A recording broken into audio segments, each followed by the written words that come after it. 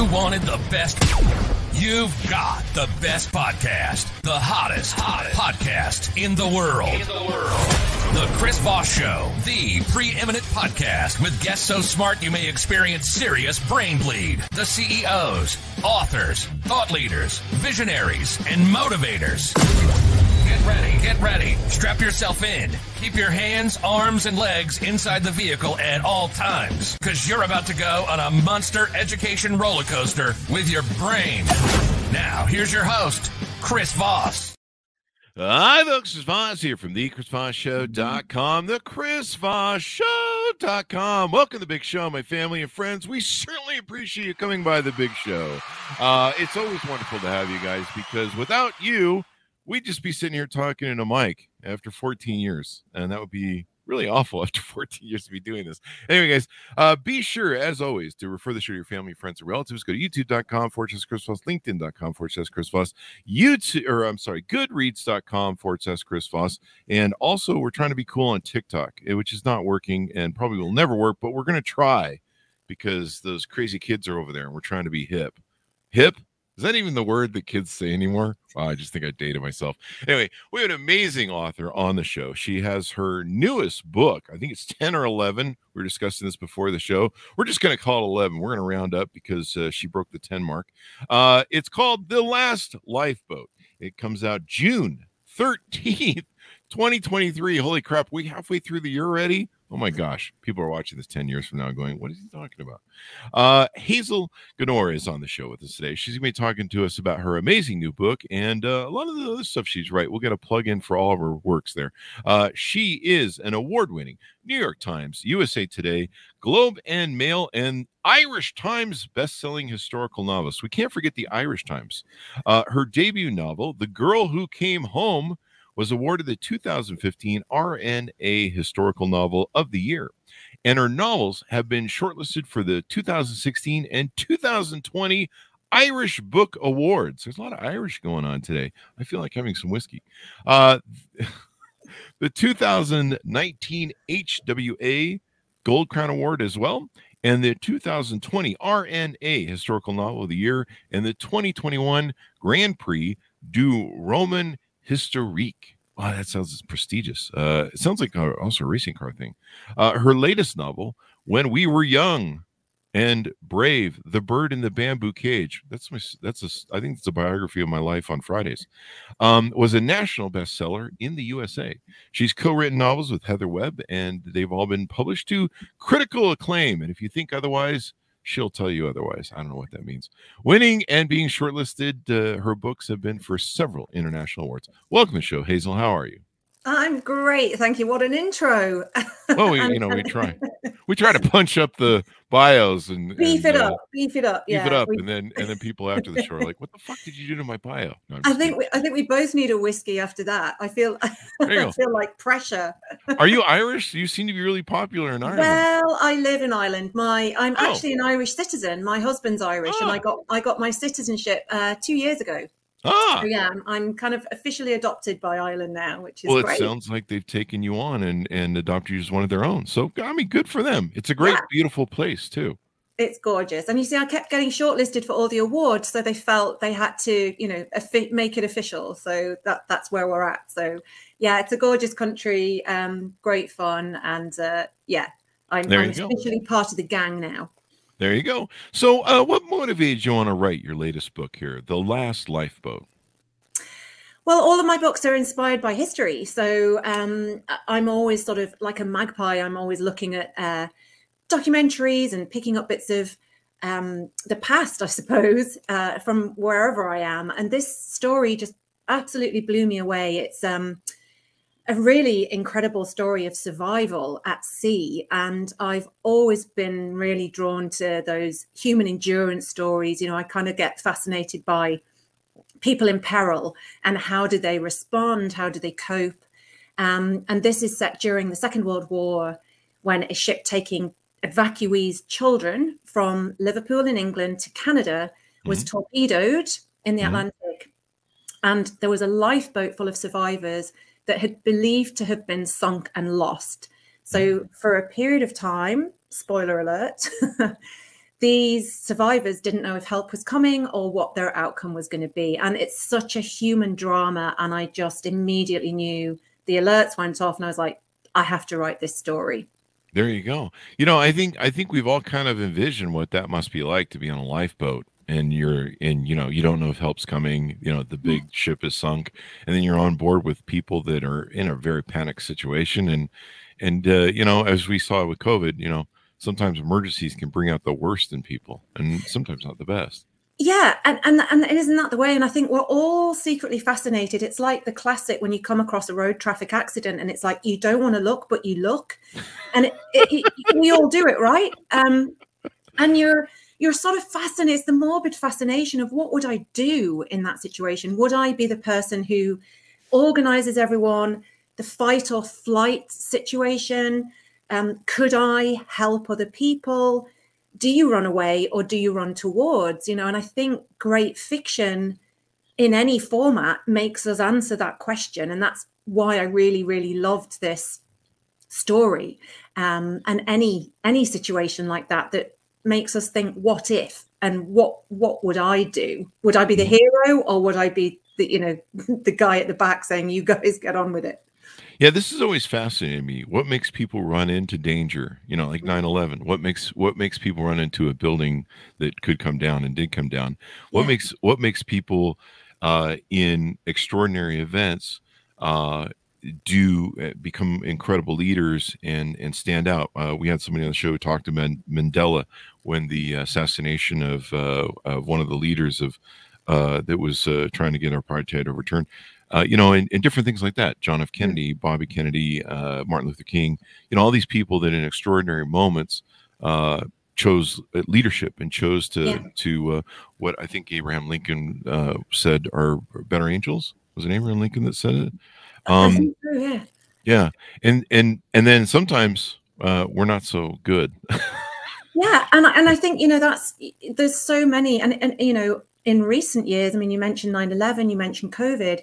And I think, we often look at events like the Second World War and think, oh, we haven't experienced any life-changing events like that. And we very much have. And I'm really conscious as a parent of how do you tell your kids about that? And I watched a news report after one of the London tube bombings, and it talked about somebody saying they tell their children to look to the people who are helping, that not all people are bad. Bad people did this, but there are good people, and there will always be people, as you say, running to help. And I think that's really important to remember. And of course, history, we forget those people who look slightly odd in black and white photographs are exactly the same as you and I. And how did we respond to COVID? And how hard was it to be separated from loved ones? Exactly what parents, adults, everybody went through in World War II. So time really doesn't change how we respond as people. And I think that's why I love kind of dipping into history, because yes, it's set in the past, but the human response to conflict and crisis is evergreen. It doesn't matter what era we're in. It's that same sense of, the crisis responds. How do we respond? So yeah, I found it really, really interesting. There you go. So you've got, I think, two protagonist characters in the book. Tell us a little bit about whoever that is and the protagonist in it. Yeah, so The Last Lifeboat is told from 2 points of view, two women. Alice, who is a teacher / librarian who has volunteered essentially to take these children across on this difficult journey. And she finds herself in the lifeboat with other survivors. So she's the one with who we see the peril of the situation everybody's in the lifeboat. The contrasting point of view is a mother, Lily, who has sent 2 of her children on the evacuee ship. And she's in London experiencing the bombing raids of the Blitz. And she doesn't know what has happened to her children, because obviously back in 1940, communication was very different and much slower. There was no cell phones. We didn't get our news off Twitter, so it was, impossible to know exactly what had happened. So we're seeing this event from 2 very different points of view. And it's really about how an event like that can bring people together, and how do they each respond, and how do our fates intersect in those moments of crisis. And Alice is inspired by a real woman, Mary Cornish, who this whole event is based on something that happened. Mm-hmm. And Mary Cornish was the inspiration for Alice. Lily is entirely from my imagination, because I wanted to have that contrasting point of view and just show how an ordinary working, sort of mother in London had to think about, shall I send my children away with the dangers that brings, or shall I keep them in London with me and the dangers that brings? I mean, Sophie's choice, right? It's impossible. So the drama and the tension is high. It's high stakes. A lot of readers have told me it's a real page turner, because there is that ongoing tension of who's going to get out of this. So just incredible. There you drama. go.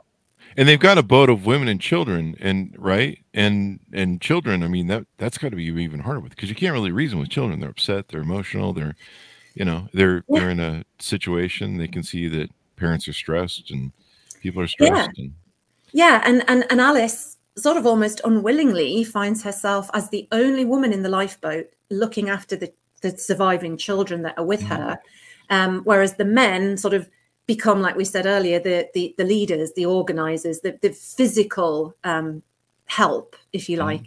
So it was really interesting to study that sort of male-female dynamic in a crisis as well. And the children, again, are very much inspired by the real children who experienced this and were just incredibly resilient.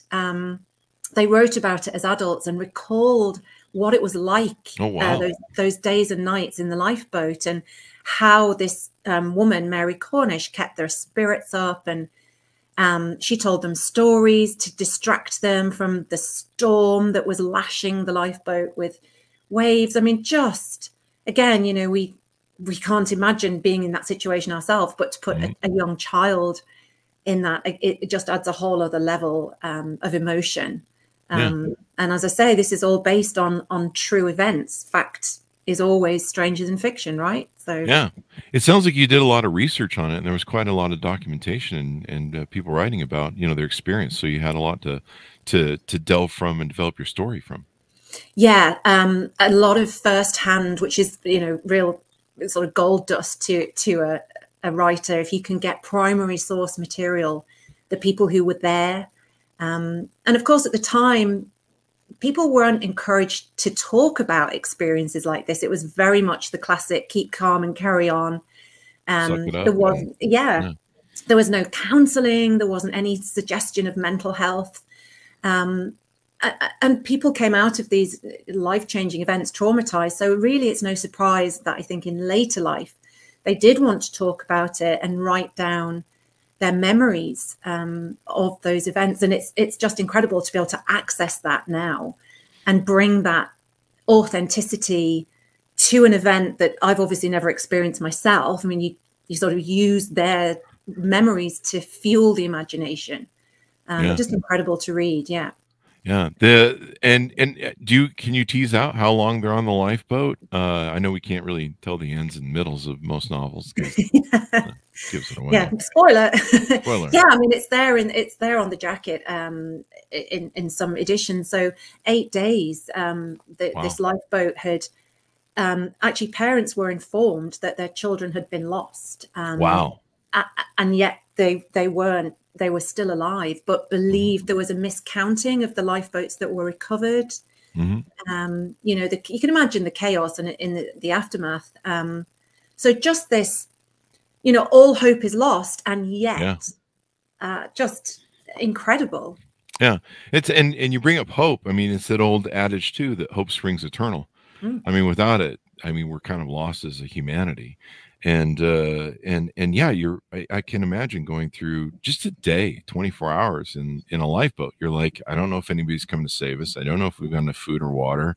There's sharks. And you're back in those days where they didn't have technology. You're not like, well, I'm sure that some Air Force thing's going to fly over and find us in the wreckage, and some radar, we'll see some boat float. I mean, even nowadays, you look at the recent plane that went down a few years ago. I think it was in Malaysia. They The never Malaysian found the plane. Airlines. Yeah. Yeah, they Yeah. never found the plane. And you're Yeah. like, wait, with all this technology, we still can't find stuff in the middle of an ocean. Yeah. Titanic is still a big thing. I don't know if you saw recently the new scans they did at Titanic. I mean, we're still Yeah. fascinated by this stuff. Yeah. But the dynamic of what people go through, I mean, imagine lots of drama because in your book, because, I mean, there's all sorts of, people go through up and down, and it's a very Yeah. emotional situation because you don't have control. You're That's kind of at it. the whim. And I think that's the crux of it. It's the lack of control, Mhm. and we all hate that, don't we? And of course that hope does spring eternal. So the initial response of everybody is, oh, they'll come and get us, they'll rescue us. The other ships that were in our convoy will turn around and come and get us. But shipping laws at the time prevented any ships returning to a site where it was believed there were U-boats in the area, because obviously they're next. Oh, wow. Yeah. So the It's a trap. rescue was very much curtailed, and very much like the Titanic. And obviously Mhm. that was where I started my writing career, writing The Girl Who Came Home, which is a novel of the Titanic. So I've been Wow. fascinated with disaster at sea for a long time. And again, the miscommunications there, which meant the Carpathia was the closest ship, but was 4 hours away. So nobody survived in the water. Mhm. And like you say, technology, even looking for the Malaysian Airlines flight, I watched a documentary about that recently, and they said it wasn't about a needle in a haystack. They didn't even know where the haystack was, Mhm. and it's we forget how massive oceans are. So of course, yes, in the last Lifeboat, in my imagination, the conversations, the first few hours are very much about, oh, help will be coming, it's all okay, everybody stay calm. But how that unravels when the next morning comes along and another night starts to fall, Mhm. and there's another night of absolute terror, Mhm. and hope on the Realization other sets side. in. Yeah. Yeah, hope of my mother, Lily, who, despite being told her children were on the ship, firmly believes they've both survived. And it's that sort of mother's instinct or refusal to believe when everybody's telling you there's no hope. She insists there is always hope. Mhm. So yeah, it's quite astonishing. I remember the beginning of COVID was a very dark time, and one of my friends wrote, "There's two things you do right now. One, be a lifter, and if you can't be a lifter, go find a lifter." Yeah. And it was an interesting moment to me. It actually changed the Chris Voss show after 10 years of it. Was, we're 14 years old now in August, but we were 10 years old then, and we mostly interviewed CEOs and tech people and stayed in the technology space. And COVID, when I heard that, I said, we need to use the show to be a lifter. And we opened the scope of the show to all authors and everyone. And it really changed everything for me, for us, but we built the show to be more of a lifter.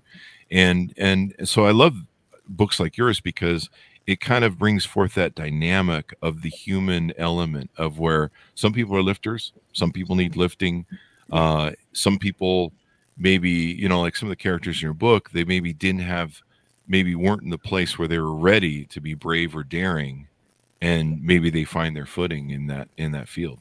Yeah, absolutely. And that's a brilliant way of putting it. And I think so often people turn a crisis into a force for good, and that was seen so often through COVID. And I think it's our closest way of understanding an event like the Second World War, where community routine was totally disrupted. We couldn't see loved ones, we couldn't travel, that complete element of the unknown. So it makes an event like as distant as 1940 suddenly make a bit more sense in how people responded to that. And yeah, I think I've said over the years, I've often looked at tragedy, and that's where I've been inspired. Mm-hmm. And obviously you end up reading about some very harrowing, very emotional situations, but it's incredible how at the same time, it's like a parallel with every crisis and drama and terrible situation. There is always a running track of goodness and kindness and hope and inspiration. And it's like almost impossible to write one without the other, which is a wonderful thing to be able to say, you know, that you do see the goodness in people in the worst of times. You know, and we've all experienced that recently. And I think it's amazing that, like you say, your show changed, and you've continued with that. And that's often how things do change, isn't it? That it's the worst possible time that makes the change, and then it becomes a better thing or a different thing. And it's quite amazing how often that happens. Definitely. I mean, so many books got written over COVID, and there were books on lifters, on how to live your life better, and of course books that entertain, inform, and motivate and inspire, like yours.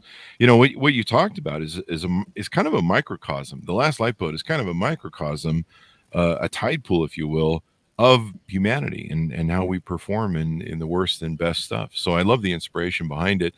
Evidently, Lily Nichols, your one character, her husband was gone with bombs raining down. Do you want to tease out if he was still alive, or was he at war, or it's up to you to tease that, or if you want to, or not, Yeah. go that way.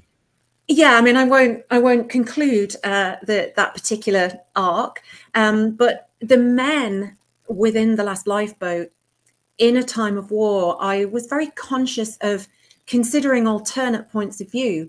So I think a lot of the time first of all, I think we think about war as a very male thing, which is why it's been amazing to think about it from a female point of view.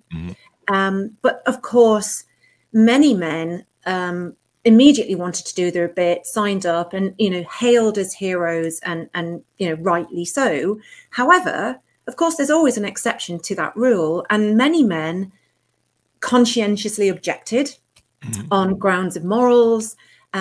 Others were involved and yet were deeply disturbed by what they were being asked to do, and were traumatized. And, you know, I said earlier about mental health and how we didn't talk about PTSD the way we do now. And yet the men in 1940 were expected to, you know, literally all man up, put on a uniform, get in an airplane, fight, bomb, whatever was required.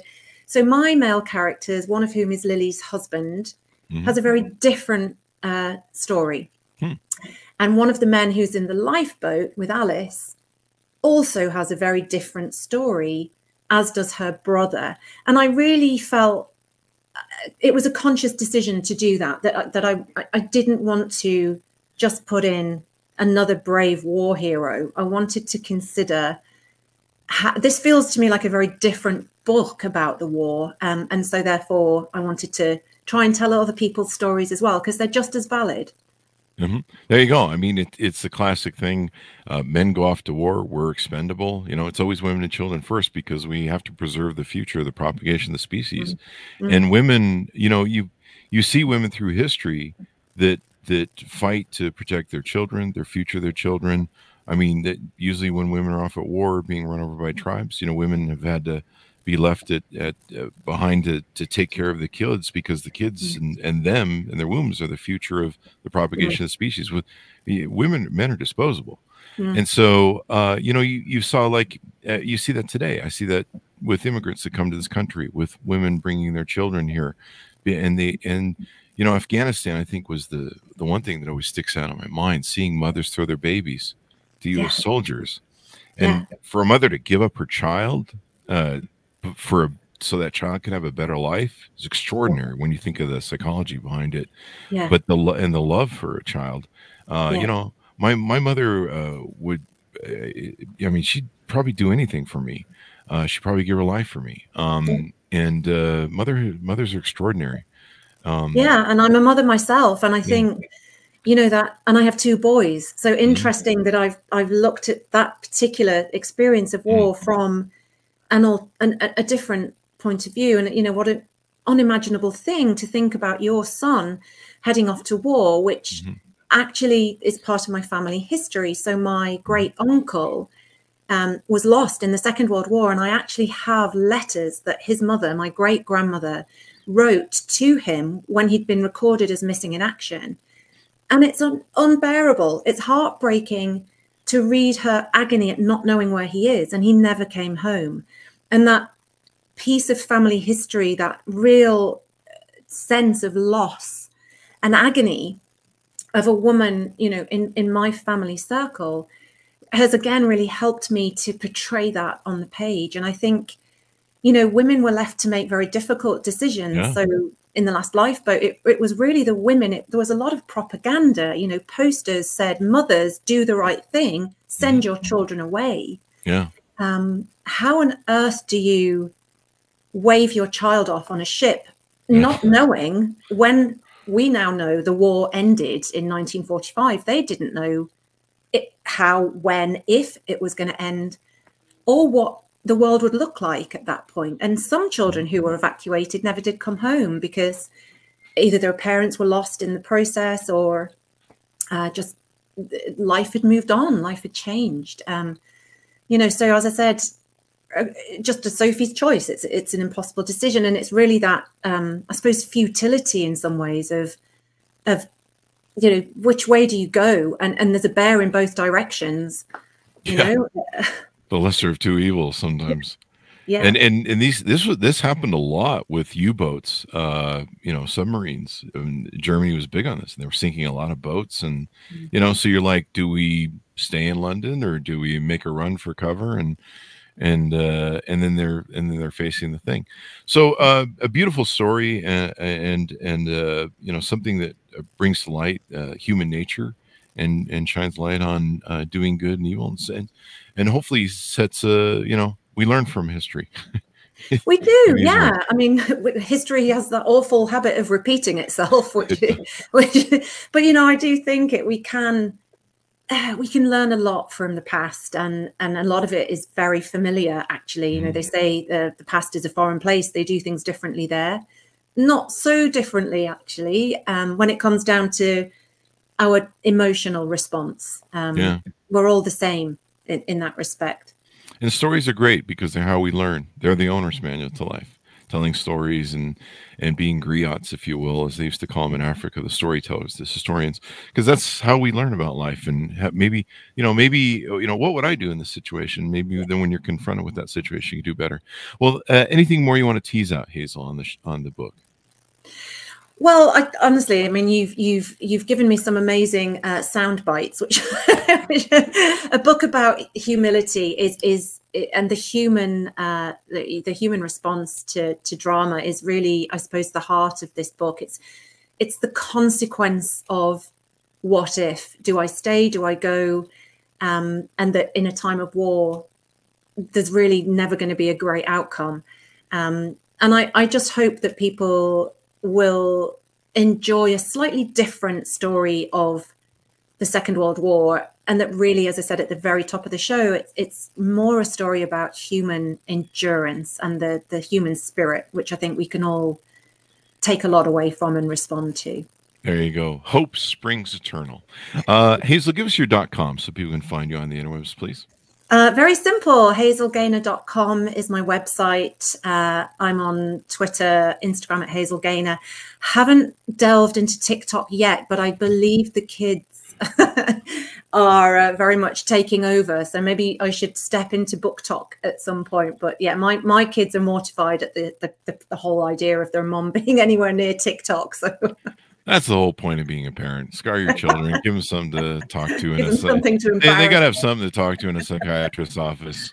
Pass it down. All that sort of good stuff. Thank you very much, Hazel, for coming on the show. We really appreciate it.